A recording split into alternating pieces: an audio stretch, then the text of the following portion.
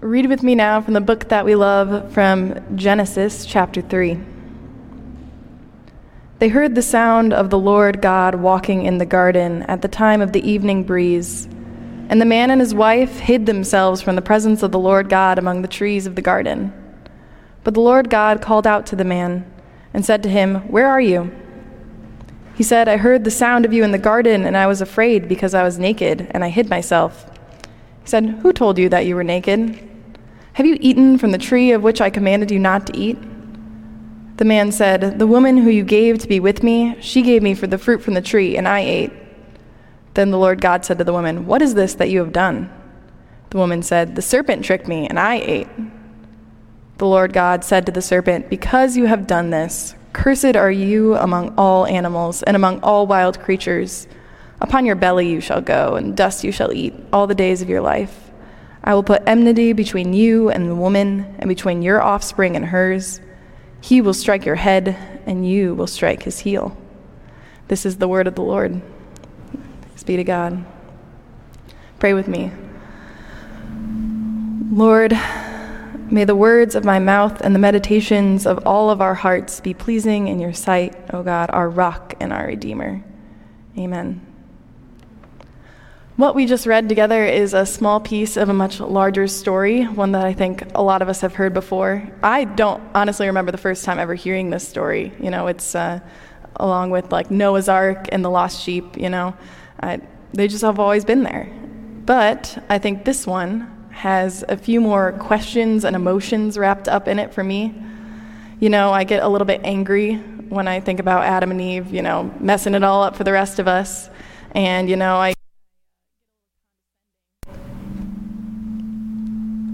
when I think about them trying to hide from God in the garden behind some trees, and I'm like, really? You think that's going to work? A couple of trees are going to hide you from the creator of the universe. Yeah, good job. I also have some confusion, when I think about, what made that tree special? Why weren't we allowed to eat from that one? Why does their sin affect us? Why does the snake talk? Why does the snake have legs? Isn't that just a lizard? Those are the kind of things that are bouncing around in my brain. And those are pretty fun questions, and I think they're worthwhile questions to wonder about and wander around in. But I'm hoping that for today, we can let this story just be a story. And I know for some people that might make you a little bit nervous to call a Bible story just a story. But for me, I don't think it takes away from, I don't think it belittles it or it takes away from the ultimate truth that we find in it. But I think calling it a story actually allows us to see even more truth. It allows us to see the important things more clearly. Letting this be a story keeps us from being caught in the theological weeds of all the questions and wonderings of how this story fits inside the grander one of God's gift to us. It keeps us from interrogating everything and allows us to just hear what's at the core of the story. One of my profs calls the stories of the Bible theology in motion. In stories, we encounter truth and theology and see what happens when someone encounters God in a really life-altering way. We can see theology embedded in the reality of life. It's kind of like how you can read in a textbook that the sun's rays give off heat and light. But that means a lot different of a thing when you stand outside and feel the sun beating down on you or feel the sunburn after. That is a different sort of truth and understanding of the very real thing that you read from the story or from the textbook. So, I'm hoping that today we can just let this be a story and see what's at the core of this story for us. The thing is, what I think is at the core of this story is the reason that we try to avoid it with all these questions, because what's at the core of this story for me and what I read is shame. And shame is an emotion we don't like to talk about, and it's something we like to feel even less. Even with our friend and the Saint Brene Brown talking about vulnerability and shame and kind of going into that in our culture and our mindset right now, we still shrink back. I can see y'all getting a little nervous in your seats thinking about shame. It's something we don't like. Shame is hard for us. And this passage is brimming with it. It's the one that people have been pointing back to for centuries, saying, oh, this is the reason that we're broken. This is why we can't encounter God in the same way. This is why I hurt people. Pretty shameful for us. It haunts us in our daily lives in a way that a lot of other passages don't. And we feel and see our shame reflected in the people of the story. Adam and Eve are full of it. We can see it in their every step. God comes down to walk in the garden, and they hide away from him. They try their best to hide their nakedness. They try to hide from their responsibility and shove blame onto other people. They are deep in hiding, trying to keep everything a secret. And I think you can see this in humans, in us as well. When a kid breaks a glass or a lamp or something, a lot of times if fear and shame is their go-to, they hide the lamp or throw away the piece of broken glass and hope no one else notices. Or they run up into their room and hope someone else comes upon it and blames the sibling instead. We know how to hide from shame and from others when we do something wrong. We live it. But what does God do in the midst of shame and fear in this story? God asks questions. And here's where I see the shame that we hold about this text coming through a little bit more clearly. You see, when I write emails, I have to go back and take out exclamation points and add in periods, because I end every sentence in an exclamation point, because I'm trying to seem friendly and natural and casual, and I don't want anyone to think I'm mad at them or intense, and so I have to take out the exclamation points and make them periods, because I'm not worried about that. I've had a boss, who would send me an email, and I would read the tone in. I would be like, oh my gosh, I have majorly messed up. I have ruined everything. And then I would see them in person, and it was like the most casual thing ever. They're like, oh yeah, I just wanted to let you know. I was like, I've been so worried about this whole time because of the periods. The periods made it more intense to me. And so I put in friendly exclamation points to try to ease that for everyone else around me, because I don't want them to think I'm mad at them. But unfortunately, there are no exclamation points in this. So we have to add our own tone. We have to read our own tone in, just like we have to do for emails and texts. So that's where our shame comes in, because we have this understanding and we see the shame in this passage so much more clearly than we do anything else. God's questions absorb that tone. We assume God is angry and intense and interrogating in these questions. The questions snap. Where are you? I know you've done wrong. Who told you? I know that there's evil here. What is this that you have done? How could you? But what if that's not the tone that God had? We don't know. I'm not going to claim we do. But what if we're placing that tone on God because of how we see this passage of the great brokenness of humanity? What if, instead of exasperated and aggressive and angry, the questions are gentle and inviting? My child, where are you? I want to walk with you. I want to be with you. I want to love you. Why are you hiding from me? Why are we separated right now? I made you good and whole and beautiful. Who told you that you had to have clothes? Instead of searching for admissions of guilt to make a verdict, God is reaching for connection. God is reaching out through the shame, even as Adam and Eve are giving in to the lies. We are made for a relationship with God. And even in this moment of disobedience and fear, God is already immediately reaching out towards us. God sees our shame and our hiding and calls for us to be near once more. Where are you? I love you. Be near to me. Even in the first few chapters of the Bible, right? We're 3 chapters in. We are already encountering the arc of the good news of the gospel.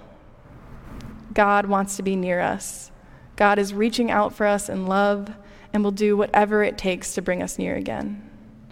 There is grace and love and gentleness abounding in God. God is seeking intimacy and relationship with us. In God's response, we see antidotes to the shame that we feel and that can bind us in hiding. And we need these antidotes, we really do, to be in full community with other people and with God. And even ourselves. We need handholds out of the pit of shame that we have that says that there's no room for grace or hope and that we're all alone and no one will ever love us or care for us. For true flourishing to be fully known, we have to be out of this dark, and we can't be driven by fear and shame. So with an antidote, we can wholeheartedly engage in life and relationships in a way that we can't otherwise. Now, I'm not exactly a fan of a 3-point sermon, but I found 3 points, so here we are. We have 3 points of an antidote to kind of carry with you, to hold on to, maybe when one of these doesn't really feel like it's working for you. So the first one I've already talked about a little bit. It's the gentle curiosity of God. This is seeking to listen, to hear, to understand. God already knew what happened down in that garden, and God still chose to ask those questions. God could have just, gave the punishment from far away. God knows all, sees all, but instead, God chose to have a moment of intimacy with his children. God chose to ask questions and to lean in. We can offer this gentle curiosity to others when they're in the midst of shame, and that can help draw them out, to build connection, to say no to loneliness, to say no, you are not the only one. But it can also be helpful to do so for ourselves, to say, I feel shame right now, and to be curious about it and to say, why do I feel this way? How come I feel this way? What can I do about it? And seek connection, even in our own selves. The second aspect I see is courage. It takes really, really deep courage to be vulnerable and to confront shame and move in the face of fear. It's really scary to seek connection with honesty. Sometimes we do wrong things, just like in Genesis. They did something wrong. We commit harm. We hurt other people around us. And it's hard to be honest about that with other people. Adam and Eve did not show very much courage. I think we can all agree on that. They immediately started hiding and found excuses. And I don't know if courage and ownership of their wrongdoing would have changed literally anything. I honestly don't know if it would. But I do think it would change our understanding of this story and how we react to fear and shame. It would give us an example, a direction to go in, instead of, an anti-example. Luckily, the Bible is full of other stories that show us the way forward of how to act when we're afraid and full of shame. One that comes to mind is Naomi in the book of Ruth. She has lost everything. She has lost her husband, her sons, one of her daughters-in-law, and she has to return to her home country alone. All she has is Ruth. But showing deep courage and belief that I don't know if I would have, she claimed the promise that God would care for her completely and utterly. And that's the kind of courage not everyone shows, but it's really beautiful, and I think it can lead us in a direction of courage. And there are so many other examples that I don't have time to go over it, but it gives us different examples and different ways to think about it. But even as Adam and Eve were afraid and sank back into fear, we can use courage to move forward towards wholeness. The final piece of the antidote actually comes from earlier in the story that we didn't actually read. So I'm going to read for us now from Genesis 2. Actually, 1. I lied. Then God said, "Let us make humankind in our image, according to our likeness, and let them have dominion over the fish of the sea, and over the birds of the air, and over the cattle, and over all the wild animals of the earth, and over every creeping thing that creeps upon the earth." So God created humankind as in his image. In the image of God, he created them. Male and female, he created them. God blessed them, and it was so. God saw everything that he had made, and indeed, it was very good. There was evening, there was morning, the sixth day. Here, we see that everything is very good. We see that we are human beings made in the image of God, given inherent dignity because of that. And that is something to celebrate.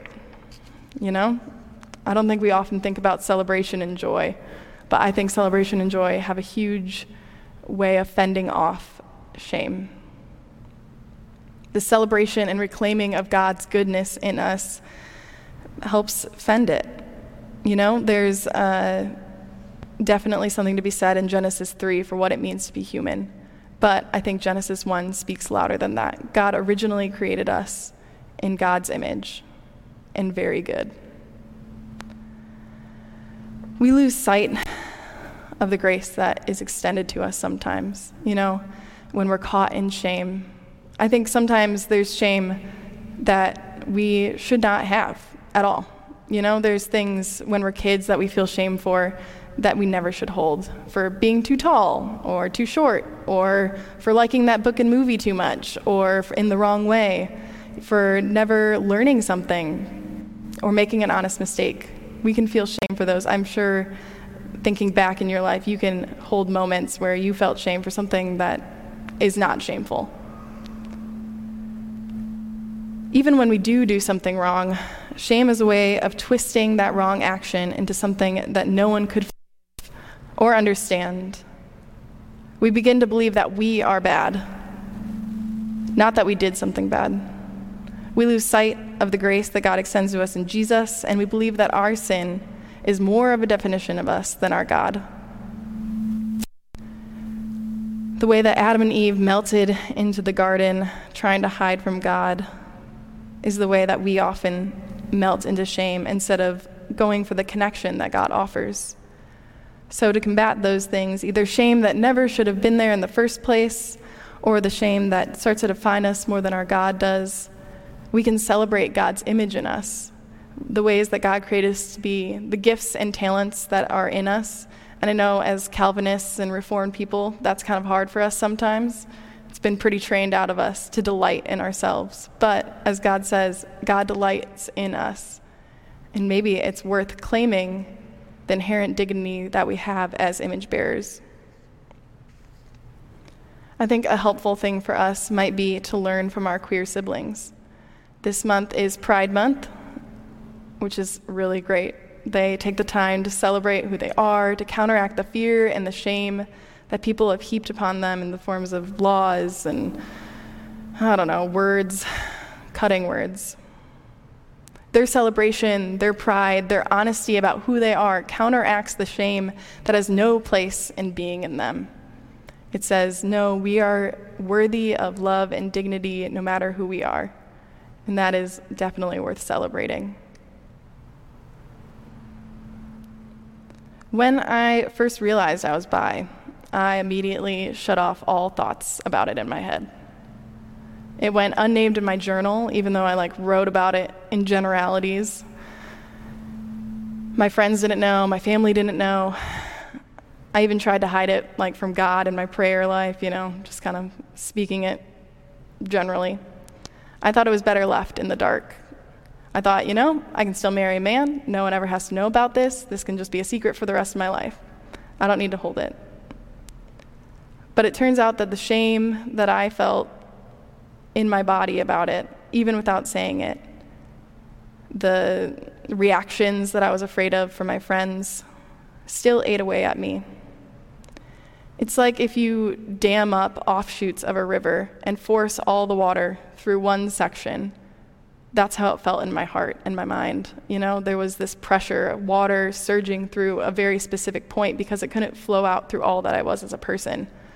And I don't know if you've ever seen a river dammed up like that, but the erosion that creates, the change in the landscape is really quite awe-inspiring, but, it's not what we want. It's not the natural flow of the river. I wasn't being honest with myself. I wasn't being honest with God. I don't have some story to prove that locking that piece away in me held me back from true flourishing or anything. But there was this pressure and disconnect that I felt in my body.